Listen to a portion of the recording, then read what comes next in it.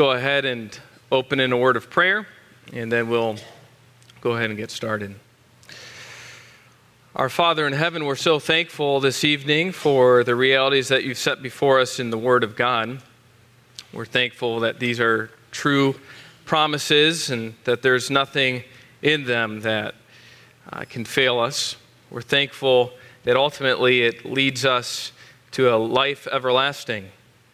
And we pray that you would help us this evening to know the words of life and to apply them in ways that you've always meant to have applied. And we ask that you'd give us wisdom and good success at this time, this evening. And it's in your name we pray. Amen.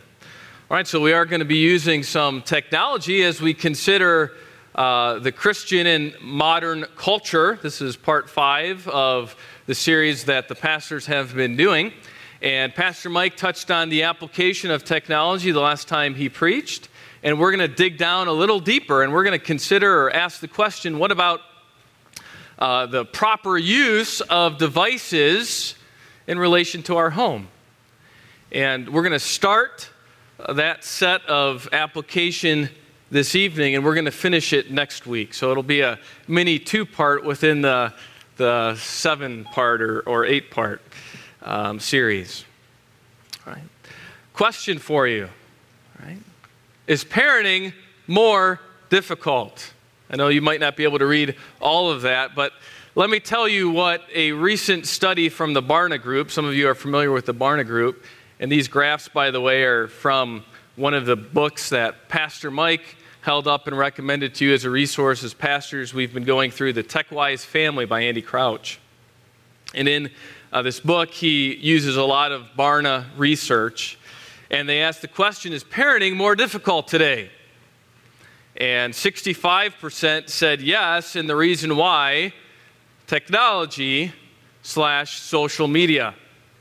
Then second in that list, 52%, if you can't read that, the world is more dangerous. So I want you to think about what's been happening in our cultural, political, social, economic world lately. You know, we could mention just one country in particular, right? Korea. And just think about that for a second. Parents are more concerned about screens than they are with a guy who potentially may or may not have his finger on a nuclear button. Right, that's the immense challenge that parents see that invades their household every day. Then 40% of the parents would say that the top reason why the world is more difficult is it has a lack of common morality. And that's really always been the case. It's actually kind of opposite of reality. We learned from Pastor Mike as he was going through the philosophy of the world and culture that the world actually has a common morality, right? It's ungodliness. But anyway, number 4, 26% said financial factors. Then you have things like bullying at school, high academic pressure, my work is more demanding, and so on. But 65% of families said that technology was the very reason why parenting is more difficult today. And some of you who have parented without technology, you probably smile and smirk at that. But that is, at some level, what people are facing as they parent. And as a father of a 2-year-old, I can already tell you that we've had to really very quickly figure out how does technology play in the upbringing of our child. And I probably Stella has 2 iPhones actually. Now, she doesn't use them like iPhones. One of them is it's like an iPhone 4, and you touch it and it takes like 30 seconds for it to respond. But it's basically our white noise machine. It either plays crickets, which we've learned actually now scare Stella. So we've been traumatizing our child. Every time she hears a cricket now, she says, "Daddy's scared." And so anyway, I'm probably not the best person for parenting advice. But it's a white noise machine, and the other one is basically my extra Fire TV remote. And so we have a plethora of devices in our household, and some of them aren't even being used for their original purposes. They're just easier to leave laying around, I suppose, than to try to sell them for $5. Raising kids is more complicated due to technology. This study kind of went a little further down into the realities of parenting, and those who said technology was immensely the reason why it was difficult. 44 said that it was more complicated because, and they strongly agree with that. 34% said they somewhat agree with that. So over 70% say that technology is a huge factor in raising kids and the difficulty, the more complex reality of parenting. And then we have to go to the Bible, right? And we go to 2 Peter chapter 1, verse 3, and Peter says, seeing that his divine power has granted to us everything, right? Everything pertaining to life. And that word life there is in relation to eternal life. So everything that we need to know about where we're going to spend forever is somewhere, and Peter says it's in the knowledge of him, it's in the Word of God, it's in knowing Jesus Christ. So everything pertaining to eternal life and everything pertaining to godliness. That's not just eternal life, but that's life what? That's life now, right? So everything pertaining to life now and how we can grow spiritually is found in the Word of God. And I know that we as a collective group of people, we believe that. We hold to that. We look to the Bible for all of the answers that life gives us the questions to. And we understand that they come from knowing the Bible. And so we can say it this way, in every culture, so we understand, as Pastor Mike has kind of taken us through the philosophy of culture, right? And how culture shifts and how our dance with culture changes, right? Right? As the culture embraces something, we may or may not embrace that. And as they let go of something, we may or may not embrace that. So our at times it seems like we are dancing with culture in every culture, and at all times the Bible is sufficient for salvation. That's life, and sanctification. That's godliness. That's the process, the progressive process that we are all in this life to grow spiritually. And so, difficult things are good for us. Why? Because they make us go to the Word of God, don't they?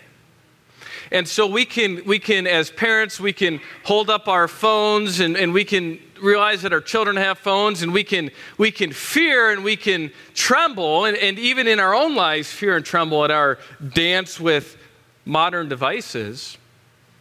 Or we can run to the God who has the answers, regardless of the size or the speed or the ability of this device. And so we need to abandon the status quo, and I think it's a good thing that we are being challenged in this day and age with technology and seek God's Word. So we're going to look at the proper place for devices in the home. And like I said, we're going to have opportunity this week and the next to really understand what it is in the home that God says is healthy, that God says is not just healthy, but ideal, where we're not just going to survive with these things spiritually, but we're going to thrive with them. And it's true if we take the Word of God and we apply it as best we can.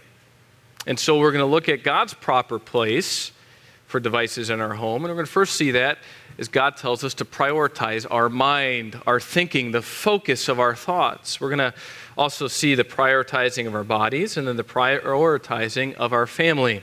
But today we're going to concentrate mostly on prioritizing our mind. Prioritizing our mind. All right, turn with me to 1 Peter chapter 1. Pastor Kent, if you can recall, it was a while back now because of so many things this summer, but he started this series by talking about the reality of knowing God and His holiness. I don't know if you can recall that.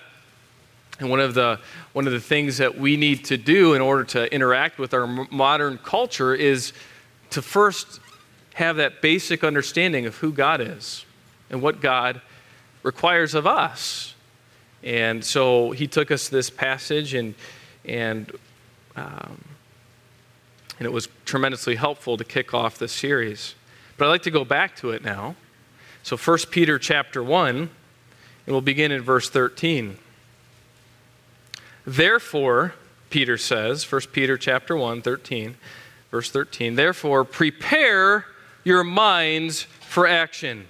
And literally in the Greek, this is a picture of girding up your loins, as Paul would say it. It's a picture of a belt.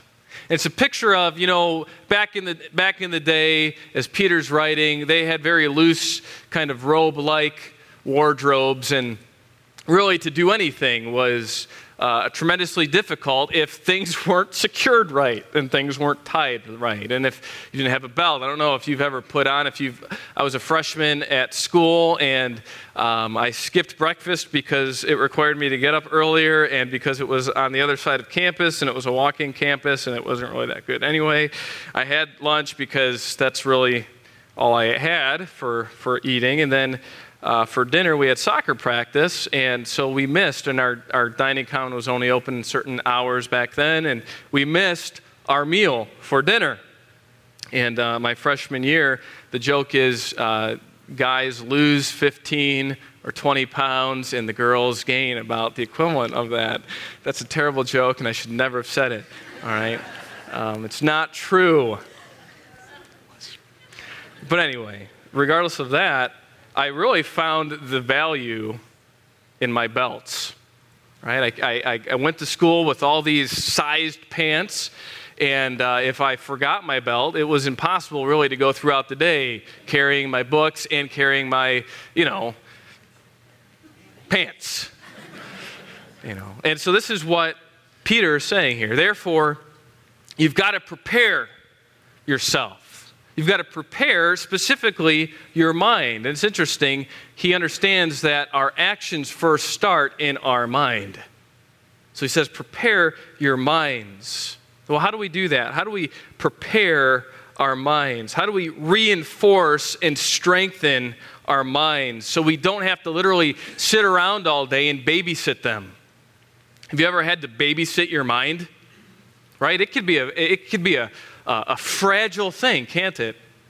I mean, you could have a great guy like me up here, right? And you could be 1,000 miles away in your trip to Hawaii. Now you guys are all thinking about Hawaii, right? I've never been there. I'm sure it's nice, right? You could be in the same room and yet not be in the same room. And you've got to. And Peter's saying, wouldn't it be nice spiritually, so that you don't have to babysit your mind so much, so that you can kind of move on to other things? And so he says, prepare your minds for action, keep sober. Now in the NASB, the New American Standard, it has the italics supplied in spirit. You'll find other translations maybe say, keep sober-minded. The concept is really the same. The NASB gives us a small spirit, so they're talking about our human spirit. And really, it's the essence. It's the essence of who we are. Paul often puts it this way. In fact, the Old Testament often puts it this way. Guard your heart. Now, it really doesn't literally mean to guard this physical organ that's an asset to your circulatory system. Right? It means, literally, in our way of thinking, guard our mind. Guard who we are. Guard what we think about, because we need to guard what we do. And so here, that's the same reality. Prepare your minds for action. Keep sober in spirit, or keep sober in mind. Keep sober in who you are, in your thinking, in your thoughts. So we need to prioritize, we need to focus our thinking. In what way do I prioritize my thoughts? What is this word sober? We understand what it means when it comes to, be not drunk with wine. That's obvious, but that's not really what Peter's talking about here. He's not talking about being inebriated. He's not talking about intoxication. He's talking about prioritizing, disciplining your thoughts, preparing your mind. And how do we have sober thoughts? How do we have thoughts that are the priority in which God would want us to think? And God would want us to focus on? Well, I think it's immensely helpful to look at the rest of the passage. He says, keep sober in spirit, fix your hope, that's interesting, completely on the grace to be brought to you at the revelation of Jesus Christ. So he's talking about eschatological things. He's talking about things to come. If you want to discipline your mind, if you want to think the way, if you want your mind to operate the way God has intended it to operate, he wants you to be like the Apostle Paul, and here like the Apostle Peter. Though during current immense suffering, where did their minds go? Their minds did not go on their physical ailments. Their minds did not go on the current here and now. Their minds went to the things to come. So we have two examples of men who suffered much and who happened to use this concept, sober-mindedness, or sober in the spirit, as the NASB translates it. Flip over to chapter 4 of 1 Peter, and in verse 7, he says this, chapter 4, verse 7, he says, ready, the end of all things is near. Well, that's future, right? That Peter's starting to kind of pull back the curtain and say, look at the day of the Lord coming. Look at all the things, all the things that when Christ comes back and all that he starts to implement, the day is coming.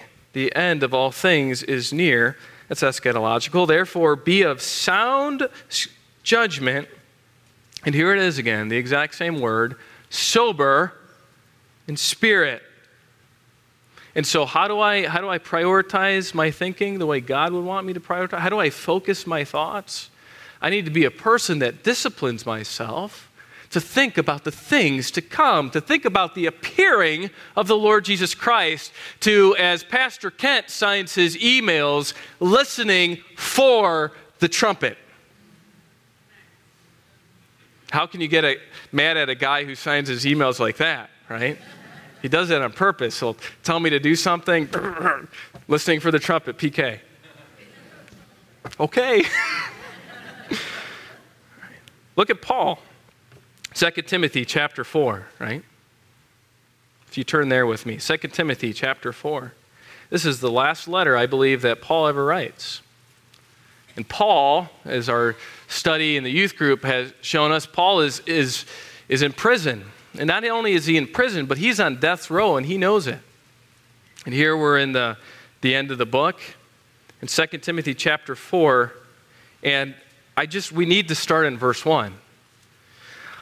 I solemnly charge you in the presence of God and of Christ Jesus, who is to judge the living and the dead, those are eschatological realities, and by his appearing in his kingdom, again, more eschatological realities, he says to Timothy, who is shy, who is timid, who is struggling with his own fears and his own ability to discipline his mind and to prioritize his thoughts, he says, preach the word. Be ready in season and out of season. Reprove, rebuke, exhort with great patience and instruction. For the time will come when they will not endure sound doctrine, but wanting to have their ears tickled, they will accumulate for themselves teachers in accordance to their own desires, and will turn away their ears from the truth and will turn aside to myths. Paul's really addressing some of Timothy's, I think, greatest fears and the reality of his confidence in the Word of God. And what's next? Can you imagine? Your disciple, or your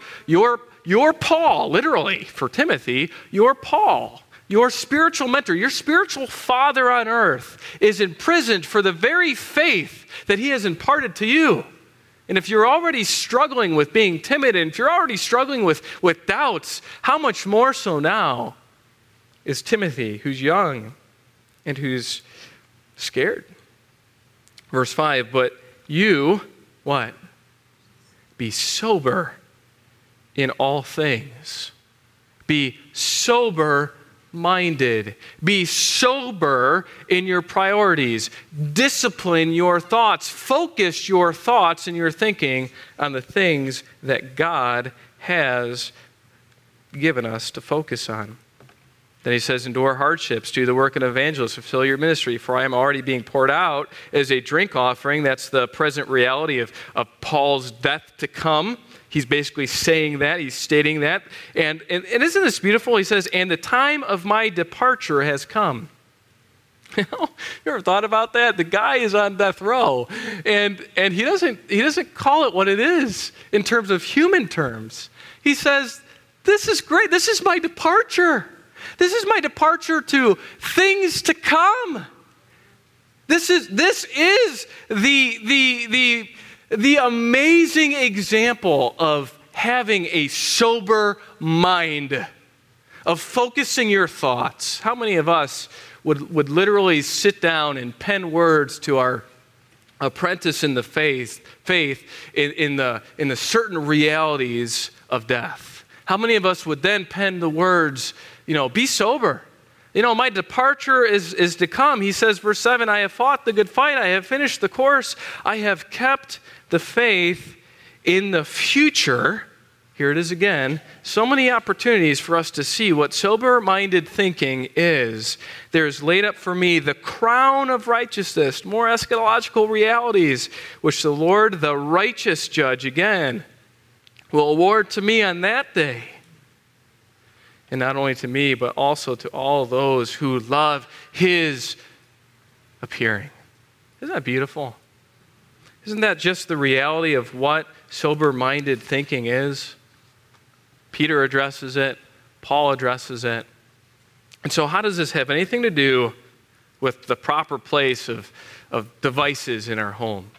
Well, my point that I'm trying to get across is it doesn't start with the external. And we know that. We've got to remember that prioritizing devices in the home, or the proper place for devices in the home, starts with proper thinking. Starts with our mind. And so Peter says, not only be sober-minded, but fix your hope. Again, more eschatological realities. Train your affections. Doesn't Paul just fix his hope? It's almost like Paul's schizophrenic. It's almost like he's bipolar, isn't he? He kind of talks about the realities of what's going on in his life, that he's about to die, that he's going to be executed, and he's transported already to somewhere else. That's the discipline of sober thinking. And then go back with me to 1 Peter chapter 1, and as we see in verse 14, it says, as obedient children, do not be conformed to the former lusts which were yours in ignorance. So what are we to do? We're to have a mind that's disciplined to be thinking about the things of God, and specifically about the things to come, about the revelation, the real revelation, the second coming of Jesus Christ.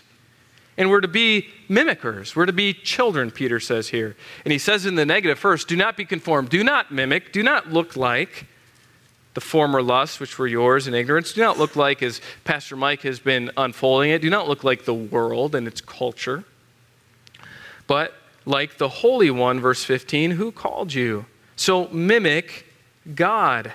Mimic Jesus Christ. Be Christ-like. So as we understand in verse 13, Peter says, prepare your minds, and it doesn't just end there. There's not just this cerebral preparation that happens in the spiritual realities of life, but it looks like something. He says, prepare your minds for action. And that action looks like being an obedient child. That action looks like understanding who God is, as Pastor Kent preached the first sermon, knowing his holiness, and understanding that he has called us to that same holiness in Jesus Christ. And so we are to prepare our minds, and our minds, therefore, have us begin to act like something through the grace of God, understanding our salvation, like obedient children. And so we could almost put it this way: as we grow in our priority to knowing God, we grow in our godliness. Right? As we truly comprehend the knowledge of God in Jesus Christ, we are going to truly look like something. Obedient children, godly, opposite of the world, if we are going to prioritize knowing the world, right, then we are going to look like the world. That's simple to understand, and that's really what Peter's basically addressing here. And as we consider these things, right, we can't divorce the content and the time that we spend on these things outside of this grid. Does that make sense? In other words, the more that I search and consume the world, the more I'm going to look like the world. But the converse is also true. The more that I search and consume the Word, the more I'm going to look like the God of the Word. And so the results of obedient children of God is a person that prioritizes their thinking to know God. What then flows out of a true pursuit of the knowledge of God is true obedience. True obedience. And so for the last little bit, I'd like to really get into the application side of things, if you'll permit me, understanding that the first proper place for devices in our home is really, it starts in our mind. And so parents, if you have a problem with the devices in your home, it doesn't start with your children. It doesn't start with throwing these away or locking them up or losing your temper and breaking them or whatever it is that happens. It starts in your mind first. As parents, I can tell you that even with a 2-year-old, has so rung true in my own thinking and in my own mind. Because there are times that I have been guilty of being consumed here instead of daddy. And where does she learn what proper thinking is? She learns it first from her mommy and her daddy as they show her, hopefully, the Word of God.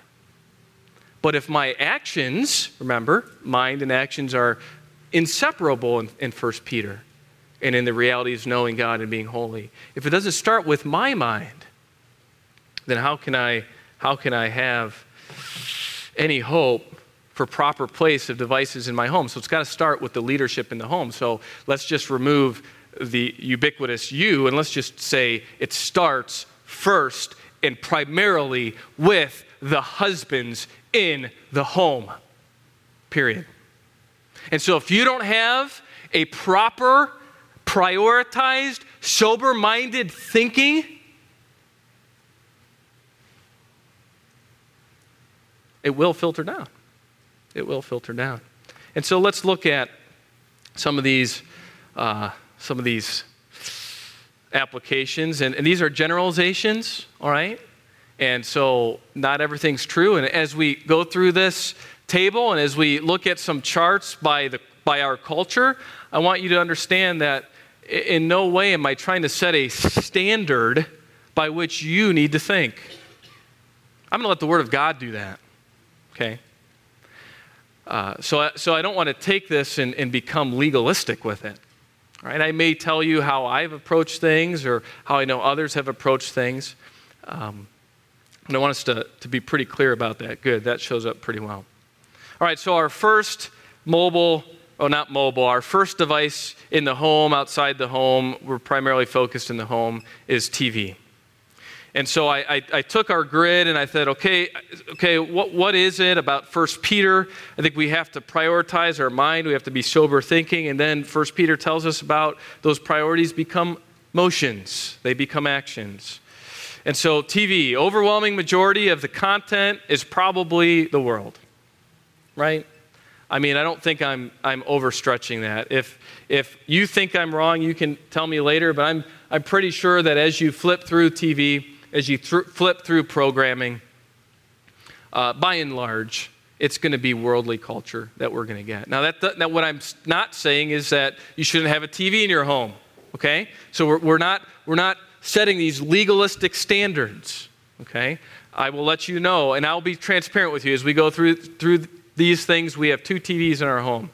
We have one that we cannot carry around, and we have one that we can actually move from room to room if we want to. We like to go outside and enjoy nature and kind of relax a little bit sometimes, and so we do that. And thanks to streaming, we can do that. Okay, so I'm just going to let you know as we go here what we do, but the overwhelming majority of content, by and large, is the world. We have a subscription to Netflix.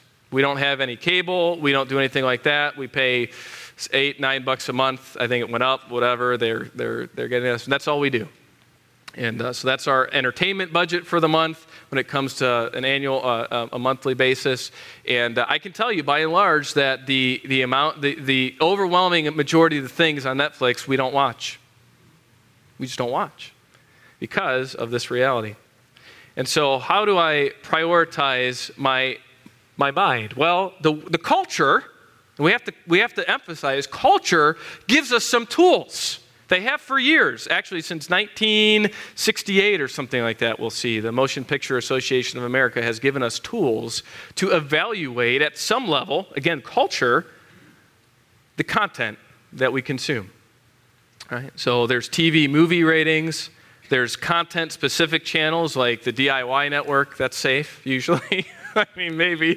Like, that's not always safe, to be honest with you. I found one show that was just, really? Food Network, not always safe. I love watching Chopped, but every once in a while they have some themes on there that we just kind of, okay, next episode.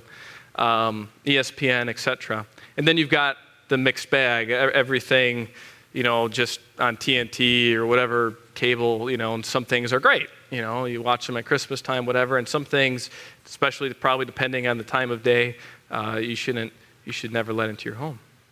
And so then actions, priorities, and motion. So I would say, and again, we don't want to be legalistic here, but we have certain ratings, like R or PG-13 or whatever they would be for your home, that you should avoid. Quite frankly, because of the innate reality that our culture has defined. Right? Our culture. Right? Channels to avoid. I'm going to say one that was popular. I don't know if it still is. I don't even know if it exists anymore. But one that was popular when I was a teen, MTV. Right? I'm pretty sure MTV probably hasn't gotten any better since I was a teen. Right?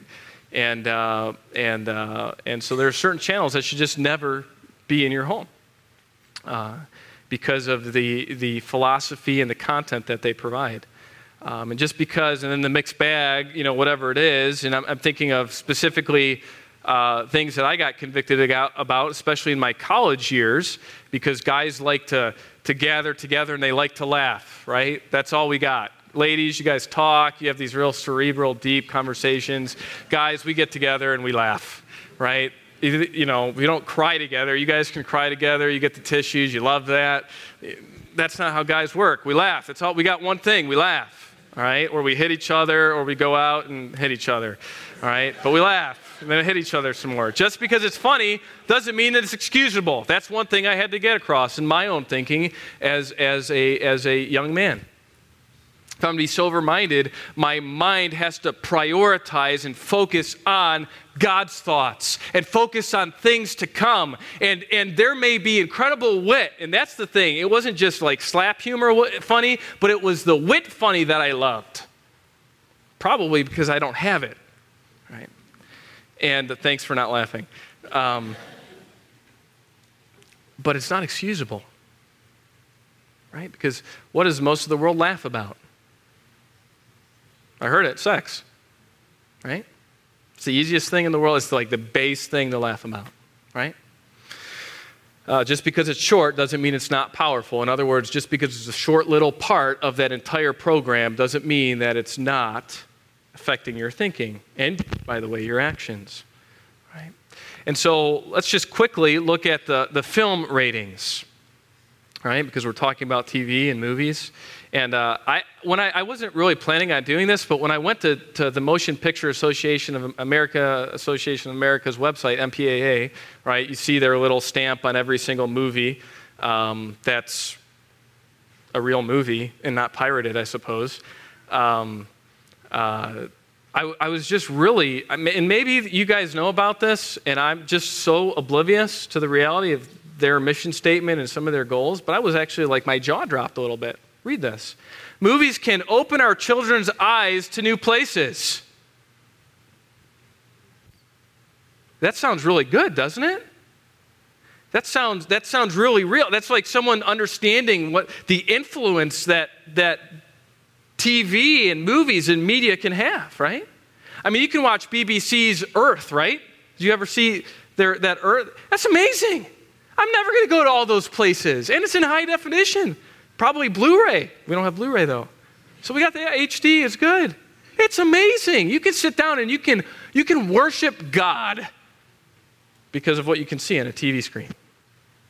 So movies can open our children's eyes to new places, cultures, and ideas, and that's not necessarily wrong or bad. And parents have an important role in ensuring that their experience is positive and enriching. So then, not only do they understand the power of media, but they understand that parents actually have something to do with it.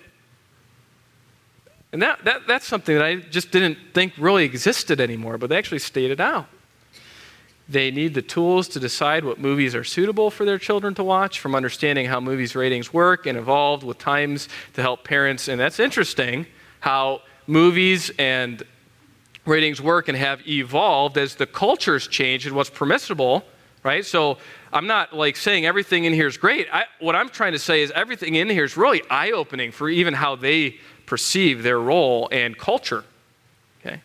From understanding how movie ratings work and have evolved with times to helping parents find movies appropriate for their kids, we want to help make movie-going a positive experience in your family's life. So some interesting things there to kind of tuck away as we consider these things.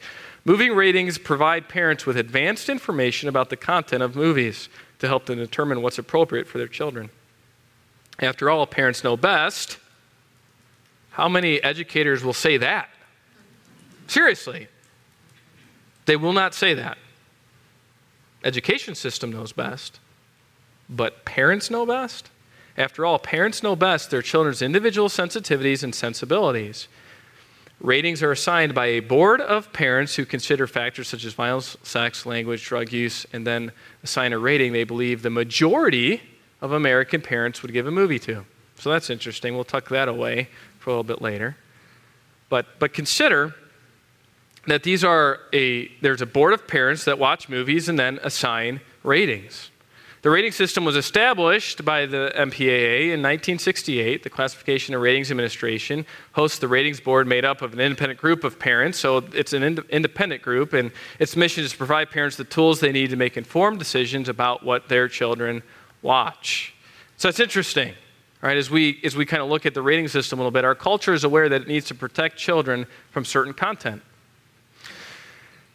Most likely, the consensus from the board of parents does not represent the biblical worldview that your family has, right? And I think we understand that as we read through that, and that we're not probably the average family with the average philosophical understanding of what's acceptable in our culture.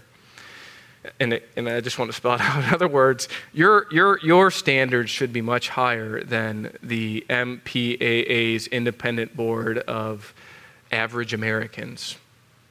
And that's not an elitist thing, that's just probably a Word of God thing. And especially as we unpack what Pastor Mike preached to us in terms of the culture, where does the culture lean? Right? There are certain things, because of the image of God we heard this morning, that are wonderful and that exist in our culture. Right? Right? Christmas lighting ceremonies is one of them. I'm looking forward to all those Christmas lighting ceremonies with my girls. Right? But there are certain things that the culture leans to, and by and large, if we were to take a big pulse of the culture, it leans to the world. There is no rating standard on most websites, YouTube videos, etc. Why should we be any less concerned than in 1968 when the MPAA established the rating system? I want you to think about that for a second. Your children have access to an immense amount of media in the palm of their hand. And you and I know how hard it is to prioritize our own thinking and how to constantly look for Christ's return and not get caught up in the here and now, right? So how much more should we be concerned today with the amount of and the breadth of media than in 1968 when this independent board was formed underneath the Motion Picture Association of America? And so it's not going to be practical for 18 years to watch every single video that comes on your child's screen, right? But it probably is very practical and very prudent for the first years to do that. I'm not going to fill that in. That's every child, that's every family, that's every parent, that's different. And then our job as parents is not to shield them from this and the content that this has, because it's going to be impossible. One day they're not going to be around. You're not going to be around to do that anymore, right? Our job as parents is to first prioritize our own thinking, right? Sober-minded in our own selves. Exemplify that in our living, right? And then train them to have sober-minded, focused, priority on Jesus Christ coming back thoughts as we interact with our world. So I just thought we'd just throw this up, right? The film rating system, you're all very familiar with it. And this is what we talk about. General audiences, G, PG, and then they have specific content. But it's interesting, on the box to the right is really the most pertinent, I thought. Nothing that would offend parents for viewing by children. That's G. Well, that's not true for me. I can tell you that there are certain movies, that all G movies for the most part, Stella, it's just too intense for Stella, right, in our family. I'm a dumb dad, and I threw something on that's a great movie, and I think we could actually show it here. But it had a scene in it that was emotionally too much for Stella, and Charla knew that. Somehow, she knew it. She's much better at parenting than I am. Right? And she warned me about it. It was a little too late. She was away, and it came back, and Stella was in tears, and Charles was like, "You did what?" And I'm like, right? So, anyway, confessions of the youth pastor. No more trips with him. Right. Parents urge, this is PG, to give parental guidance may contain some material parents might not like for the young children. Remember, this is a base level average American rating. PG-13, parents are urged to be cautious. Some material may be inappropriate for pre-teenagers. So when I kind of looked at this rating system again, I thought, you know what? It's really kind of nice for us to at least start back there again with all the content that comes out, right? Because I almost feel like sometimes we ignore the rating system a little bit. Unless it's R or whatever your tolerance is, we sometimes ignore it. But I'd encourage you to look at these on your own and to decide for yourself what fits your family. I can tell you that most PG-13 movies do not fit our family's philosophy, our family's sober-minded priorities. I can tell you that no rated R movies fit our family's priorities and our family's way of thinking. And if you again, I'm not trying to draw a legalistic line. I'm not saying your standards have to be my standards. But then obviously the NC-17, it has everything to do with, in fact, you can't even let a kid won't even be admitted into a movie like that. And in R, they still will not admit a kid underneath 17, I believe, without a parent. It's actually, if they're actually going by the MPAA guidelines at the theater.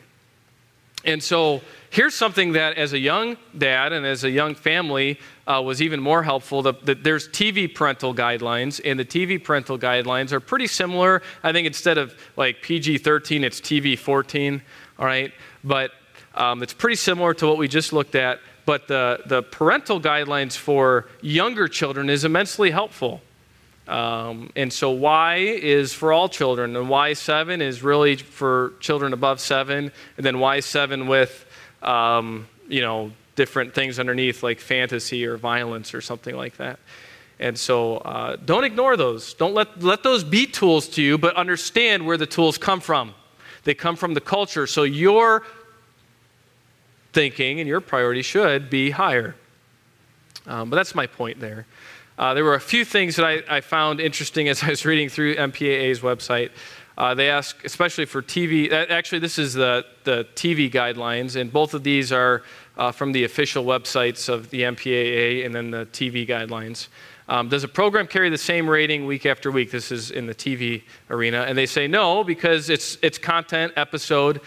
So you might kind of write off a certain TV show for your children, but it's not always rated the same. It's really based on content. It's based on each individual episode. So as parents, you need to understand that, and you need to help them even understand that, and maybe even be looking for these things. Why would a program be rated differently when being aired on different channels? So it might be a TV show or whatever that's rated one thing on one channel and another thing on another channel. And basically they say, well, especially movies, they say that certain channels will cut things down and so that they can show it at this level or at this time spot. And so it'll be rated one thing on that channel, but then they'll edit it in a different way or not edit it in a different way at another channel. It'll be rated something else. So just some things to kind of keep our thinking. I didn't realize those things as much or hadn't really thought about it. And so I thought, I'd bring that up here. So a cultural starting point. So where does the culture lean, right? It leans towards worldliness and so just discipline your mind, and that's what I'm saying here, to lead by example in the home. If you don't expect your children to watch something, now obviously there's programs that are appropriate for me to watch that at this point would not be appropriate for Stella to watch, right? Because she's 2. But I do need to lead by example, and so I need to do that in my own thinking. And then just remember, especially as we consider, humor, and it's only a short little thing within this program or this series, that a little leaven still leavens the whole lump. And that principle is immensely helpful in our prioritizing our thoughts and in what we view. And it should grow. Your conviction should only grow in that regard and not wane because you're older or because you can handle it. All right, and so we looked at TV. So real quickly, want to look at just laptops, PCs, gaming, so more consoles, if you will. Not consoles like people consoles, but consoles. And so for work, right? God designed us for work, all right? And so obviously, probably majority of you, your work involves technology at some level. Entertainment, there's a fine line between rest investment and selfish isolation, right? When it comes to prioritizing our mind. And then informational, God designed us to be creative, but it's easy to become an out-of-control consumer.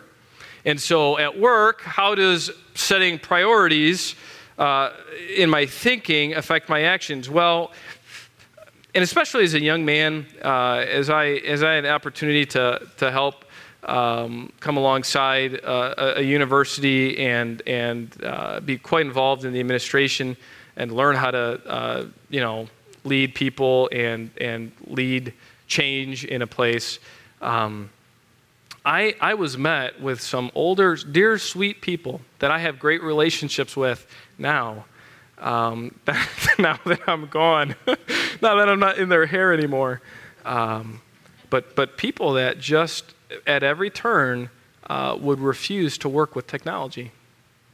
And it became a point at our university that we needed to go paperless because of storage and cost and searchability and certain things. And so they had this immense thing called the general files. And it was basically a file on any single person that had ever interacted with them, all correspondence, all records as a student, whether they were a student or not, if they wrote to the university, if they ever visited on campus. It was this end all be all right?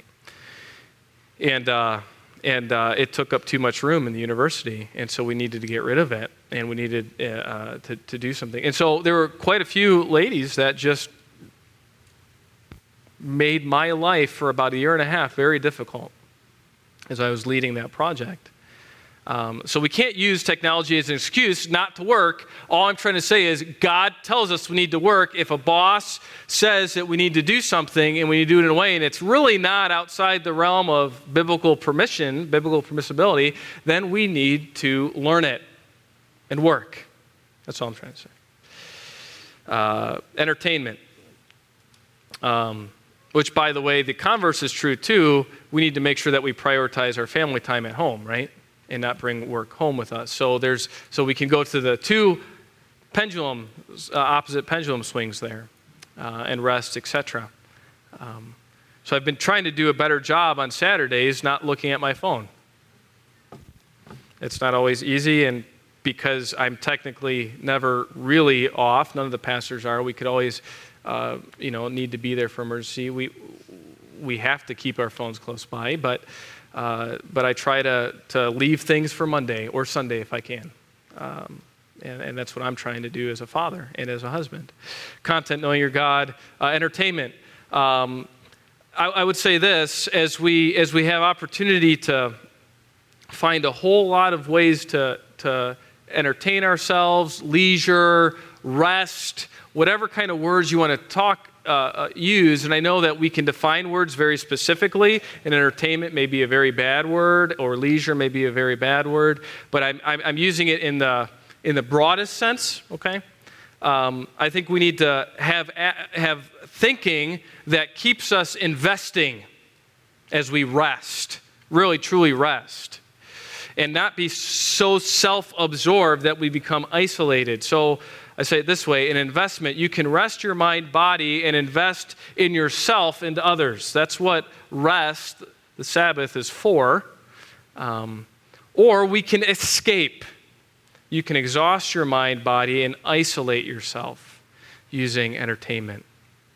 Have you ever, probably younger kids, there was a show that I used to watch, and I don't have time for this anymore, but when I was in college and didn't think I had any time, I had time apparently, and we would watch the show, and because of DVDs and it wasn't streaming back then, that didn't quite exist yet, but DVDs, you could watch a show, and you watch a show that has a storyline that carries through to the next, it can keep you going, and you want to see the story. It's a story. It's like reading. Some of you read, and you don't really stop until you realize, oh, wow, it's time for bed, or it's time to get up, or whatever. And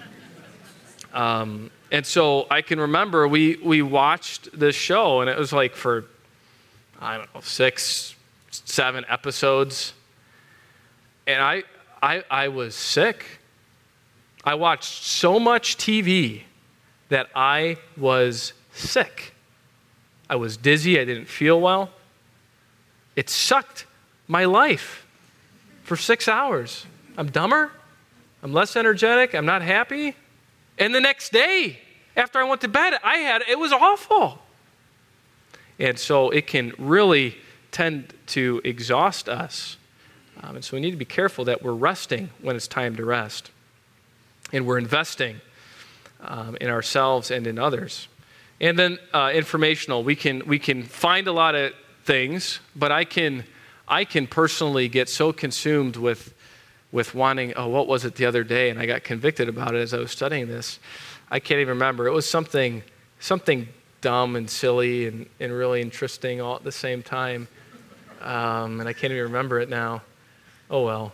It was probably something, like, it was with this eclipse coming up, this solar eclipse, right? And in like 4 months ago, I read about it, I don't know why I still allow this to happen on my phone. I just am so lazy. But the New York Times or somebody pops up on my phone and says, this, 5 things you need to know today. And I'm like, okay, New York Times, you don't need to tell me what I need to know. But that was one of them. And so I looked at it, and so, sorry, that was just, I get annoyed pretty much every morning.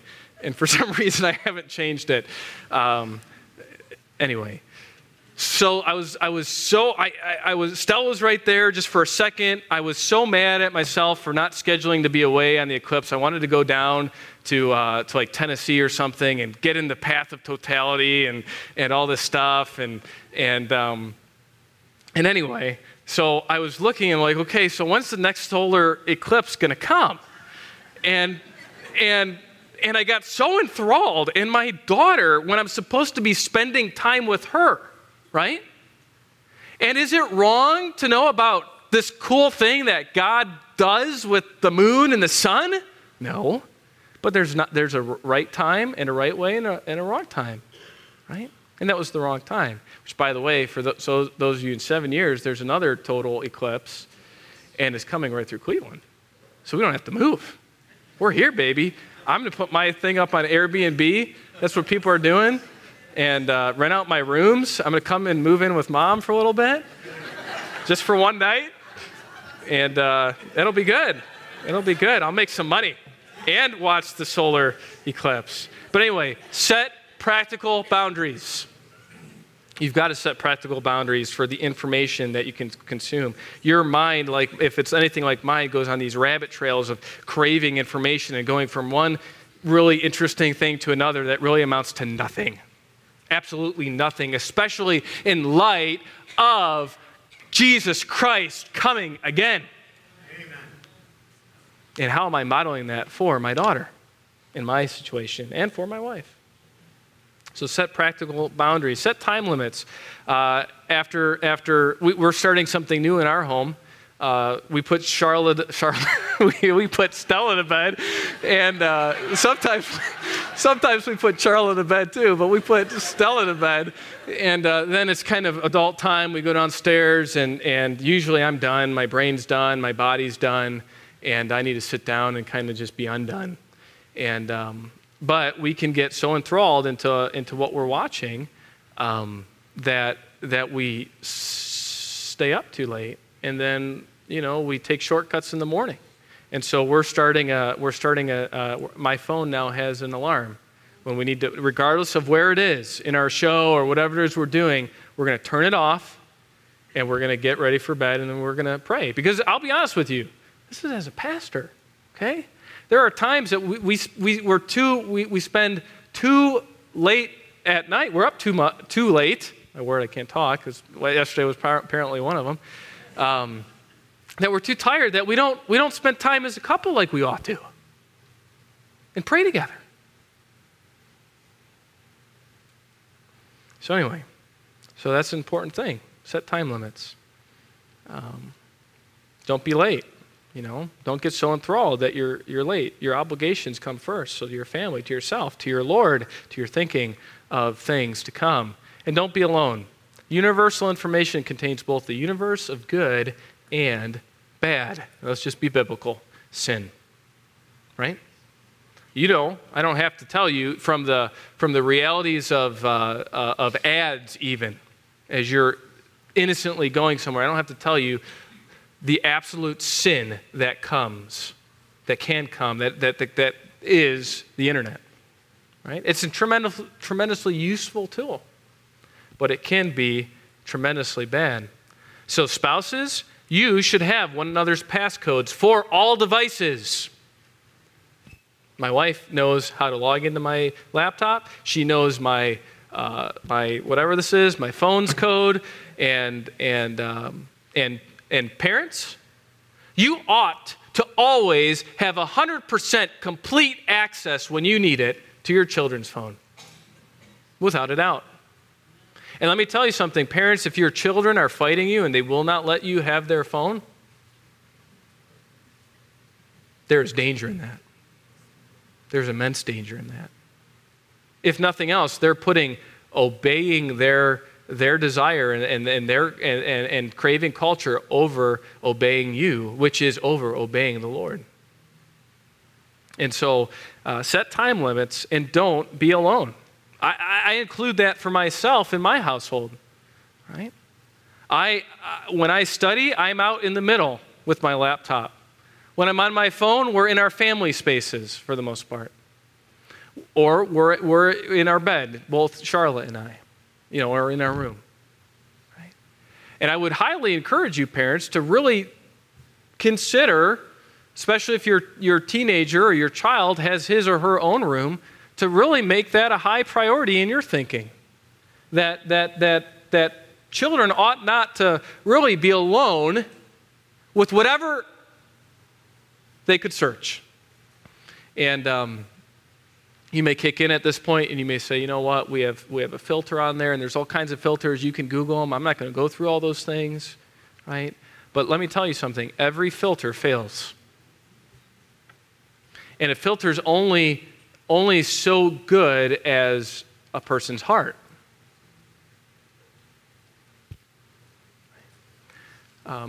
You either have to shut down every single app on your child's phone or they can get access to things. You either have to shut down text messaging and picture and video messaging or they can get access and send pictures. And so a filter really is not the answer. It's not. Never has been. Never will be. It's always prioritizing our mind. And so as we interact with our homes and our minds, we want to really set practical rules for prioritizing our mind and helping us do those things. So a mobile device, immensely convenient, immensely distracting, with you everywhere, designed to tailor nudge you. Somehow this thing has been, not somehow, it is intentional. It has been designed to tailor know Stephen Richard Sindelar. I'll say my full name. It knows me very well. It will bring up people that tweet that I'll look at, and it stops bringing up people that I don't care to see what they tweet. It knows and it learns and it grows. And it's part of what makes this thing so intuitive and so easy for me. When I wake up in the morning, it shows me the suggested apps that I normally look at in the morning. It grows with me. It grows to know me. It is tailor nudging you all the time. And so you and I, we need to be incredibly sober-minded with these things because there's so many advantages. There's so many advantages. I mean, we were driving to New York on our missions trip, and I plugged in my phone, and I just played my playlist, and all the kids got to hear the music that Pastor Steve listens to. I do that on purpose, by the way. But you know what we started off with? We left Sunday school, 9 a.m., Sunday morning, 10:15. Guess what we turned on? There's Pastor Tim. And we got a chance to worship with you, and we had the best soundtrack ever, listening to you sing and then listening to Pastor preach, all through the phone, through the speakers in the 15-passenger van. Right? So an immense blessing. Total advantages to that. You know? And it doesn't just start with the Bible things on this device. You know, coming back from New York, I was done. Everyone else was done. We were listening for a while to music, and then you know what I did? So Brandon Teskey, I don't know if he's here. I think he's upstairs doing stuff. I said, Brandon, somehow we got into silly songs. And so Brandon had all these silly songs. And I'd love to play some for you, but they'd totally get into your brain like they have mine. So I won't do that to you. And they're great. They're great, silly, fun songs. And I needed them because I was so tired. And it helped me stay up. And we were laughing. And we were, you know, and I think the girls in the back were a little concerned about us. But you know what? There's advantages, but there are incredible disadvantages to having media, all sorts of media, at the palm of your hand, right? And so time on devices, which of the following are your children spending most of their time doing when they use their electronic devices? 64% said playing video games. 41% said doing homework. Yeah, they just switched over to doing homework as they were playing video games. I'm a youth pastor, I know. Using other types of entertainment, 35%, chatting with friends or family, 34%, and using social media, 30%. Incredible multitaskers. They were probably chatting with friends and family while using social media and playing video games and sort of doing homework all at the same time, to be honest with you. That was my one roommate in college. So app number one, just go through a few apps and then we're done. Bible app, your Bible anywhere, right? Easy to search, highlight, note take. Distractions, though, are tap away. That happens in my seat here as I use my Bible sometimes. I have to really discipline myself, close everything else down. Put it on airplane mode. Allows for anytime reading, and it may make the Bible reading less intentional. In other words, I can get to the Bible whenever I have a free moment, I'm just going to do it, and I'm not going to make my Bible reading as intentional. And so that can be a downside. Certainly is an upside to being able to take your Bible with you wherever you are and search it and do all kinds of things. I study all the commentaries that I buy now. They're all in a program on my machine. And so my library never grows. So if you ever come down to my office, it's not that we're not reading and doing things. It's just because I can take it with me and I can search it and I can highlight and I can note take. And it's incredibly helpful. Social media. Right? Knowledge of the masses. It's instant. It's an easy response. And one of the rules that I have as a youth pastor is who is physically with me. That's who God wants you to spend and invest in the most time with right now. I call it my proximity rule. And missions trips, we are in this van together, and God has put all of us here for a very specific reason, and we ought to take advantage of it. So there's no headphones, ever. If your kids ever want to bring headphones to the youth group, don't let them. I will yell at them. I'm to the point where I yell now. I hate headphones. They're isolation. Headphones have their purpose, though. I wear headphones when I cut my grass and I listen to sermons. So headphones aren't wrong. Right? It's just what we do with them. So and I don't yell at your kids. I ask them nicely. I'm not that mean or old yet. Where do I run for help? Right? What is my motivation? I'm just saying, some of you would be never mind. Am I self-absorbed? Is it the number of likes that I have, the friends? What is the effect this will have on my testimony? So things to consider. And then gaming. Just a few thoughts here. Kids can game on this now, and they have been for a while. And it's interesting to think about. They are never they're not as much inconvenienced about people showing up late in their life. Why? Because someone's late, no big deal. They're constantly busy anyway, right? And so we have a whole generation that's not learning how their schedule and how being on time in what they do influences somebody else. So think about that for a second. So there's a lot of interesting things that are happening. At any rate. So as we close, 1 Peter chapter 1, therefore prepare your minds for action, keep sober in spirit, fix your hope completely on the grace to be brought to you at the revelation of Jesus Christ. Knowing God. Proper place of devices in our home starts in our mind, just like any other spiritual discipline. After we know Jesus Christ as Savior, we look to His coming and we interact with the world according to His coming. May God give us the strength, the focus, the discipline to prioritize our thinking as we start to use these and all technology for His glory. Let's pray, and then you'll be dismissed.